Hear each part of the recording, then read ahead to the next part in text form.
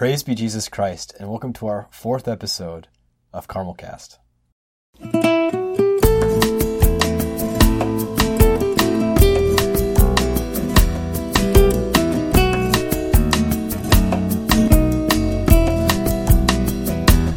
I'm Brother Pier Giorgio of Christ the King.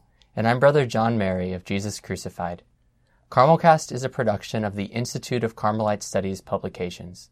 For more information, visit icspublications.org. So today we're going to talk about what I think is actually a very interesting and exciting topic. We're going to be talking about passive prayer. It's also a topic I think that's there's a lot of mystery around. It's something that's it's hard to put into words. It's hard to talk about. So yeah, we definitely need to, I think we need to proceed with some sort of some caution because It's something that can't really be put clearly into words.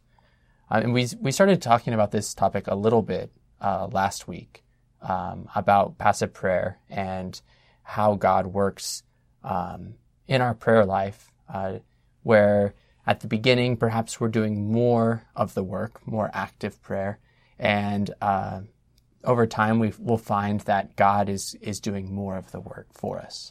Right, and we use the analogy that St. Teresa of Avila uses with the four waters and how drawing water from a well is more active, but we can innovate on our ways of drawing water, and God brings those about through aspects of passive prayer and degrees of passive prayer, from using a water wheel or having a stream run through our garden, or even, for rain to fall on it directly from God.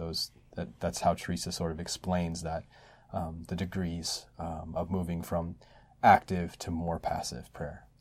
Right, and something that I think we'll experience perhaps in our prayer as this is happening is just that our prayer becomes more simplified. As it becomes more passive, it becomes more simple.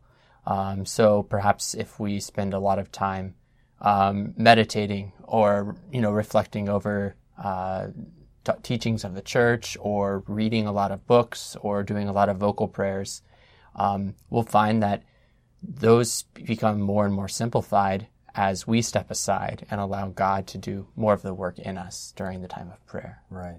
St. Teresa of Avila uses the example in the way of perfection of how at one point, someone may be having to pray Our Fathers over and over and over again. And she says that even though God heard us in the first Our Father, right, sometimes it takes that long for us to recognize God's presence in that time of prayer. And that as prayer becomes more simplified, even in active prayer, that those Our Fathers kind of turn into one Our Father that maybe lasts the whole length of our time in prayer. Right, and I think we'll also find ourselves perhaps just making little acts of love throughout our time of prayer to help to focus us back on God, to really kind of stir our will to love God, but it will be less occupied with making constant lots of movements in our prayer. So maybe one thing to talk about now is just we're kind of talking about it, but what exactly is passive prayer? I mean, it's hard to explain. We said that it's when God begins taking over and doing more of the work in our times of prayer. But also, I think using John of the Cross's definition here is very helpful. He talks about this type of prayer as an influx of God into the soul. So whereas before we use these means of prayer as sort of, they become, they mediate our experience. They help us to reach God, whether that be through words or through thoughts, things like images. Whereas this type of prayer it's more of a direct contact with God Himself. Right, yeah, and I think one of the reasons why this is so difficult to talk about, John's definition is great, the influx of God into the soul, but because it's so nuanced, like this is God's work, right? So just as God is working in us in this prayer. He's coming into our soul. So that looks different for everybody. And different souls who have experienced this prayer have experienced it in slightly different ways, or maybe with different emphases, or with more of their personality as opposed to a more sort of general or scientific or theological understanding. It can be different for everybody. And there's definitions galore too. One of my favorite definitions is from the 17th century Discalced Carmelite friars in Spain, in Salamanca, and their definition talks about how this sort of supernatural prayer is simply a gaze upon truth under the influence of love, I think is their definition. Yeah, that's a very good point about how this is, it's the same God who's acting in all of us, but because we are all so different, I think it's St. Thomas is the one who talks about that God works in the mode of the receiver. Sure. Yeah. So it's God acts in one way because he is one, but we all receive that based on who we are as people, based on our personality, our culture, our past experiences, our ideas of God. And so every single person, because we're all so different, is going to have a different experience of this. And so I find it's hard to talk about because often people will ask questions and they want to know, like, well, what is this going to be like? And you can't give an answer to that because the way that I experience it is going to be very different from the way that someone else will. Yeah. The line that God imparts through the mode of the receiver, and also grace builds upon nature. If we want to continue with St. Thomas Aquinas, this idea that our nature is sort of the baseline, right? And God adds to that supernaturally. That's even the etymology of the words of our nature, and then God's super nature above our nature, and how that is added onto from the divine nature, the super nature. Yeah, and we can see this diversity in the way that this is experienced, I think, very clearly just by looking at our own founders, looking at St. Teresa of Avila and St. John of the Cross, because they both write about this kind of passive prayer, yet they write about it in nuanced ways. Mm-hmm. Because of who they were as people and how they experienced it. So a lot of people read about reading Teresa of Avila, the Interior Castle especially, you'll read about these great ecstasies and things like that. But John says a lot less about those things, and his experience is more one of dryness, or maybe like an emptiness almost, which seems so different than Teresa's very just like passionate, like fullness that she experienced in this same type of prayer. Yeah, Teresa likes to sort of dissect the different nuances of the different ways that God's acted in her soul, and the way that she's experienced that in guiding the people who came to her for spiritual guidance as well. Whereas John, I think, St. John of the Cross sees it more as sort of from an eagle eye sort of perspective, where he kind of sees that, well, these are all doing the same thing. This is God, the influx of God into the soul. Right. And that's very simple, no matter what, nuanced sort of experience that Teresa experiences throughout her life. John sees the work of grace. Right. Yeah. And so we shouldn't necessarily just like read, about someone's experience of ecstasy and assume that that's going to be our same experience and be looking for that experience, because that's not, God knows how to lead us best. And so in this type of prayer, really, we just have to be open and receptive to what he wants to give us, because he's going to give us what's most necessary for our own growth. So now maybe we can transition to, I think questions arise when people begin to experience more passive prayer. Mm-hmm. As we mentioned, at times our active prayer, the amount of work that we are doing, will just naturally become more simple, perhaps, as we progress. And so then people begin to, at times, maybe they're worried. They're saying, well, what's happening? Before I used to be able to pray, 3 rosaries during my holy hour, and now I can only pray one. Or, we have these people become worried that they're becoming lazy, or they're failing to pray. And John of the Cross, he obviously experienced people with these same fears, because this is what he writes about, is how do we know, what are the signs that God is calling us to this more passive kind of prayer? Yeah, and I think, again, that can be different for everybody. And I think there's definitely clear distinctions between men and women, for instance, or maybe even different sort of temperaments that people have, that these sort of these changes in our prayer life may it's sort of a different sort of feeling for everybody, and different signs for different people. But St. John of the Cross does say that there are some sort of general signs, I guess, of God calling a soul to more passive prayer. Right. Yeah. And so these are he gives these 3 signs in the Ascent of Mount Carmel, but also in his work, The Dark Night.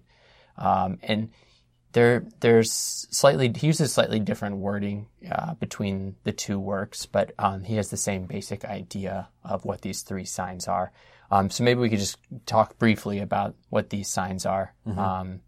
The first sign being that the soul no longer has the ability to meditate.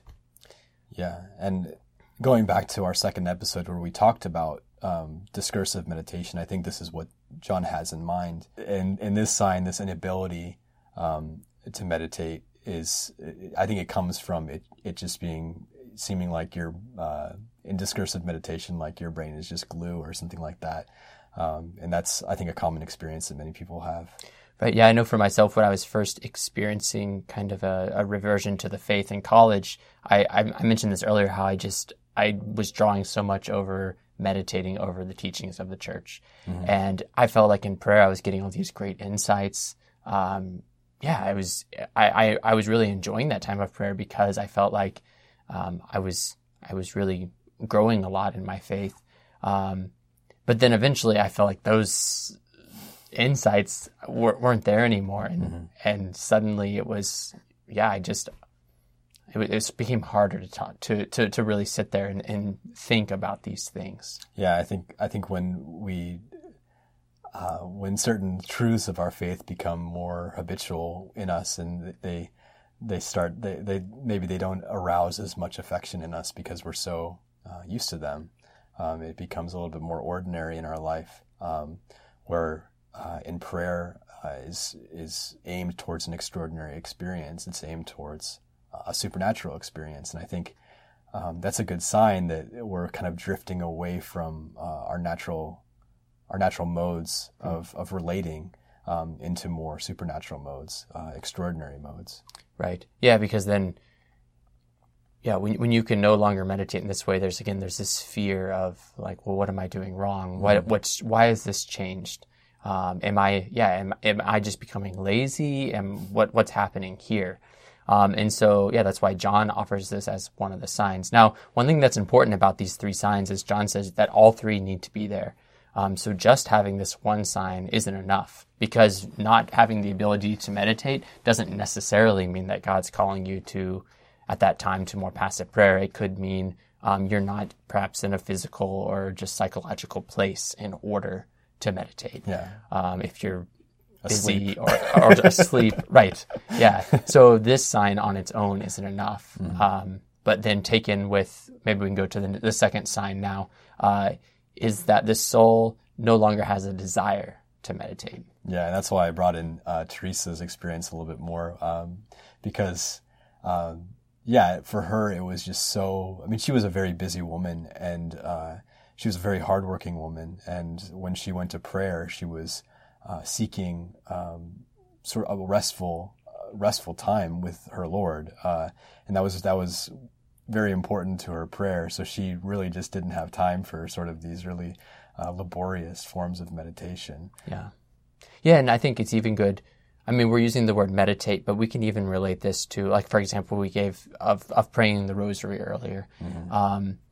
Whereas you could find praying the rosary very fruitful for a time, but then you get to a point where you find yourself just becoming, almost unable to finish a rosary.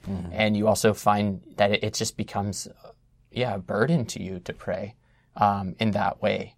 And those are both, I think, of these signs that we read about in John of the Cross as well, that perhaps God's calling you then to approach this in a different way. Right. So like I said before, these two signs aren't enough even, because not having the desire to meditate, John of the Cross even mentions that this could come from perhaps being in a state of mortal sin. Right. There are other things where perhaps we are despondent, we're becoming lazy.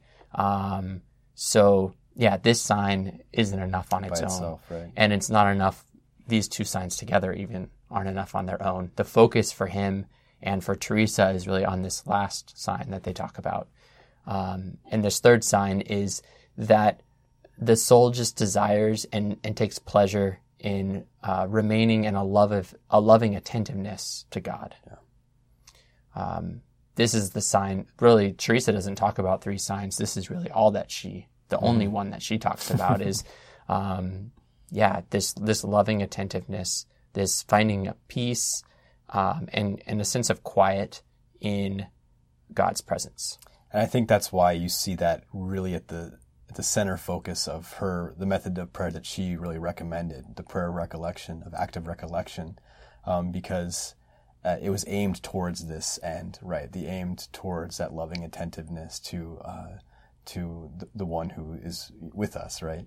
And that's was her way of, the way that she wanted her nuns to kind of move towards that direction. Right. Yeah, and John and Teresa, I think they both talk about this as a sort of quiet or peace. But again, we don't want to get the wrong idea about those terms either, because in this, Teresa talks about, her imagination just running wild. And John talks so much about aridity and dryness. Right. So again, I want to stress the point that this is an experience that all of us will experience in different ways. Yeah. And it won't always be a sense of quiet and peace. On a deeper level it is, but not necessarily on the level of our experience. Right. Yeah, and I think that's we have to always be reminding of ourselves that even when these aspects of our prayer become different or change a little bit, we should always be looking to the fruit that this time in prayer is bearing in our life, and how it bears in our relationships and our ability to be charitable to the people who live with us and who we work with. And those are the good sort of signs of seeing that this is not something to be, prayer is not something to be sort of left behind because it's changed from something that was at one time exciting and new to just changing. God starts to work a little bit differently. Yeah. And so then we've experienced these three signs. Then we can go through them one more time. So the soul can no longer meditate. The soul no longer has a desire to meditate, and then the person just wants to rest in a loving attentiveness to God. And I think it's important to clarify too that because when you say them so quickly, I think about like it could be confusing to someone to think that that this is a loss of desire to spend time in prayer, that to not confuse the word meditation with prayer, because that's not occurring in this sort of change, right? Right. And this peaceful, this deeper peace, inner peace that we're talking about actually is a greater desire, I think, for prayer typically. Right. I can think of all of these, hearing people's experiences of, they just have this great desire to be there with our Lord in the chapel, or to be in the silence of their room, but they don't feel like doing anything. They just want to be there with him. Or they find that the things that they were doing before, whether it be more devotional prayers or meditation, they find those more laborious and taxing, and really they just want to rest and be at peace. I think that these are all good signs that God is calling us to a deeper kind of prayer. And Yeah, so then what's our response then? What do we have to do if we are recognizing these own signs in ourselves? I guess, I think the main thing is just to be open to it, right? Mm. Yeah, and be open to it and to be, and not to force it, right? Because, like Teresa says, I think it's in the fourth mansion, the fourth dwelling place of the interior castle. I mentioned this earlier, that we should keep using the things that God's given us, the faculties of our soul, our intellect, our will, in the way that we're used to using them until God gives those faculties something better to do. Right. Which is that sort of change, and God will initiate that. That's why this is passive prayer. I remember in the ascent of Mount Carmel, John, we actually just studied this in our formation classes, where John talks about these three signs in the ascent of Mount Carmel. But then one of the next chapters, he goes on again about how you must continue to use the intellect in prayer, even at the beginning of when you're experiencing these signs. So what he's saying is, yes, we should meditate less and be more receptive perhaps to what God might be offering us, but we don't just shut all those things down. We don't stop praying our devotional prayers. We don't close our spiritual reading, all of that. What he's saying is that we'll become less dependent on those things and perhaps use them less. Right. Yeah, because I think people can get confused, especially with sort of the plurality of different sort of spiritualities that are out there. Carmelite spirituality is not a spirituality where we're sort of emptying our mind or consciousness or something like that. That's not what Teresa is doing. That's not what John of the Cross is doing. Right.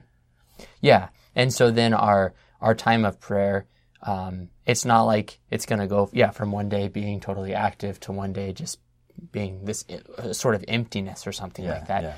What's really happening is that we're going to find that we can just make little acts of love, or perhaps rather read something or look at an image, something that sparks our will towards God, towards Jesus Christ, and then remain in that attentiveness. And then when we find ourselves distracted, when we find ourselves just our mind wandering, then we can use these means again to make another act of love, to kind of pull ourselves back.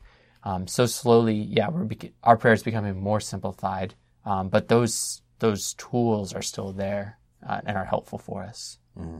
So I think that concerning this type of passive prayer and God's really invitation to it, I think that we can see two perhaps difficulties or dangers concerning that. One being trying to force this type of prayer before the time has come, before God is inviting us to it. Mm-hmm. And the other danger is perhaps rejecting this type of prayer when God is inviting us to it.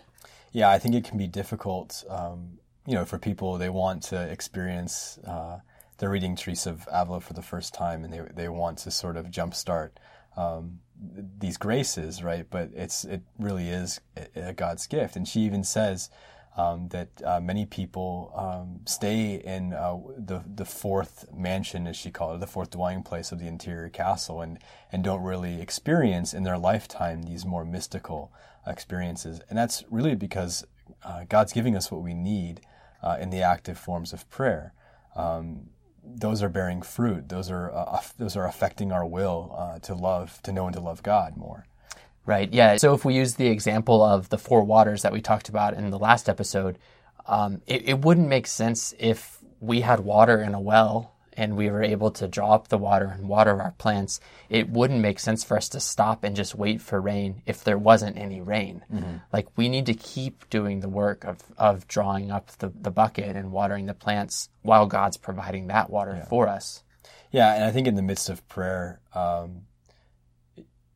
this experience of drawing the water from the well it's enjoyable. So we should be enjoying the fruits that God's giving us, because otherwise we're essentially rejecting the gifts, the graces that God's giving us, and saying that I want something more advanced or better or something like that. Right.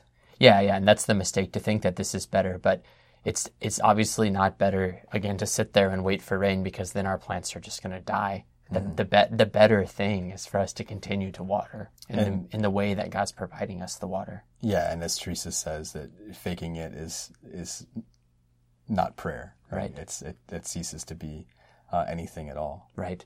Yeah, and so our job is always, if we are finding that the time of prayer is beneficial for us and loving, to be doing spiritual reading or to be meditating or to be praying vocal prayers and devotionals, we should keep at those things because, we're drawing a lot of fruit from those. Mm-hmm. And it's not until we experience those signs that we talked about before, when we don't have a desire for these things and we can no longer do them.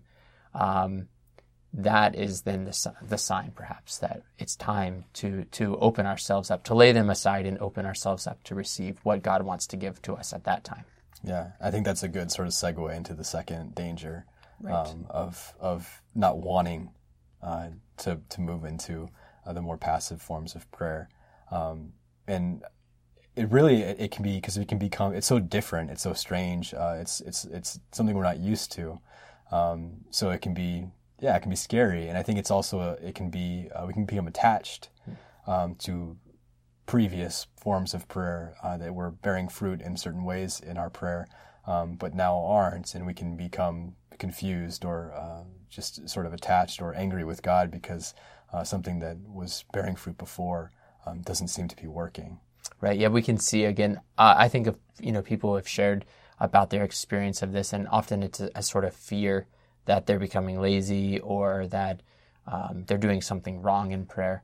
And so they just keep at the same thing because they think that that's what they're supposed to be doing in this time of prayer, when really God's inviting us to something new. But we have to be receptive to that and open ourselves up to that. Yeah, I think one of the reasons why, and John talks about this, St. John of the Cross talks about this a lot, in the sense that this change, this difference, it really has a lot to do with sort of the structure of our interior, the structure of our soul, and how we're so used to experiencing things sensibly, and using our senses, and we know what we know through our senses and from what's around us. Well, when God starts to communicate to us in a different way that we're not used to, because it's it's not a natural way, but a supernatural way, that can be strange, and our senses don't know what's happening, and our intellect is confused, and right. So that can be very difficult for people. Right, because suddenly, like John talks about, we're experiencing an aridity, an emptiness, a dryness in prayer, or like Teresa of Avila talks about, we're experiencing peace, yet our imagination might be wandering all over the place. Mm-hmm. So it's not. It's something that we have to grow into, I think, slowly, mm-hmm. And something that I think we need guidance in. If we feel like God is inviting us to this more receptive prayer, but we're not certain, it's a good time to perhaps meet with a priest or a spiritual director and talk about these things, mm-hmm. Because it can be hard from our own experience to discern these things happening in us. Often we experience it as a sort of rejection by God, or we can experience it as a despondency on our own part, when really we're doing all the right things and God is actually leading us in that way. He's helping us to detach ourselves from the things that we have grown attached to, the comforts of prayer from before. Mm-hmm. So in concluding, I think it's important to just recall the fact that this type of passive prayer is something that isn't just for, religious or priests, or I know we have in our mind, like just for the saints, this is actually something that God calls all types of people to. Mm-hmm. And so we, as we're growing in our spiritual life, we have to remain open to this and realize that God might be leading us in this direction. Yeah, and we always want to be open to the grace that God wants to give us, and not to impede that or to reject it. So that's always very important when we're talking about letting God do what God wants to do. Yeah, and then before perhaps we close with another reading from Teresa of Avila, I just maybe introduce what we're going to talk about next week. Mm-hmm. We're going to talk some about difficulties in prayer, some of the things that we face, whether that be dryness or distractions. These are all things that that Teresa of Avila experienced, that John of the Cross experienced, that we experience. I mean, these are our normal experiences in prayer. And so hopefully next week we can unpack some about those sort of difficulties that we all experience during our times of prayer. Before we close out with our reading and sort of wrap up the episode, I also want to encourage people to interact with some of the discussion questions that have been happening on our YouTube channel. I know some people are listening to this on podcasts, whether it be Spotify or Apple Podcasts. There's lots of good discussion going on in the comment sections on YouTube. So when you're done driving and you get home, definitely check that out. And there's some great opportunities. Our final episode for this season will be sort of a viewer's choice, I guess you could say. So we're looking for good topics that maybe people want to hear more about, whether it's something that we've touched on, but maybe we can go that viewers want us to, or listeners want us to go deeper into, or whether it be something completely different. We've had a lot of good sort of input so far, but that's definitely something that we want to invite everyone to participate in. Yes. So to close out this episode, we have a reading, as we always do, and this week we're taking from The Way of Perfection, chapter 19. And in this section of The Way of Perfection, Teresa is talking about how it's not just for special souls that God calls to contemplative prayer. And she uses this analogy similar to John's Gospel of the woman at the well and living water. And she uses the living water as sort of an example of a gift that God is desiring to give to universally, not just to special people or just to saints. Saint Teresa writes, "Behold, the Lord invites all. Since he is truth itself, there is no reason to doubt. If this invitation were not a general one, the Lord wouldn't have called us all. And even if he called all, he wouldn't have promised, 'I will give you to drink.' He could have said, 'Come all of you, for in the end you won't lose anything, and to those whom I choose I will give to drink.' But since he spoke without this condition to all, I hold as certain that all those who do not falter on the way will drink this living water. May the Lord, because of who he is, give us the grace to seek this living water as it should be sought, for he promises it."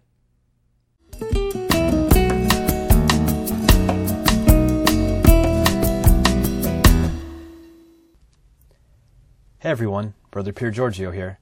Thanks for checking out this episode of Carmelcast. If you want to hear more of us, don't forget to click subscribe. Want more information on Carmelite spirituality and the Discalced Carmelite Saints? Then you'll want to check out our website, www.icspublications.org. There's a link in the description of this episode. From here, you can see all our current promotions and access our complete catalog for the writings of St. John of the Cross, St. Teresa of Avila, St. Therese of Lisieux, St. Elizabeth of the Trinity, and St. Edith Stein. If you want to stay up to date on all our promotions and new titles, then be sure to add your email to our email list. There's no better way to stay up to date on the latest Carmelite publications. Thanks for joining us, and may God bless you.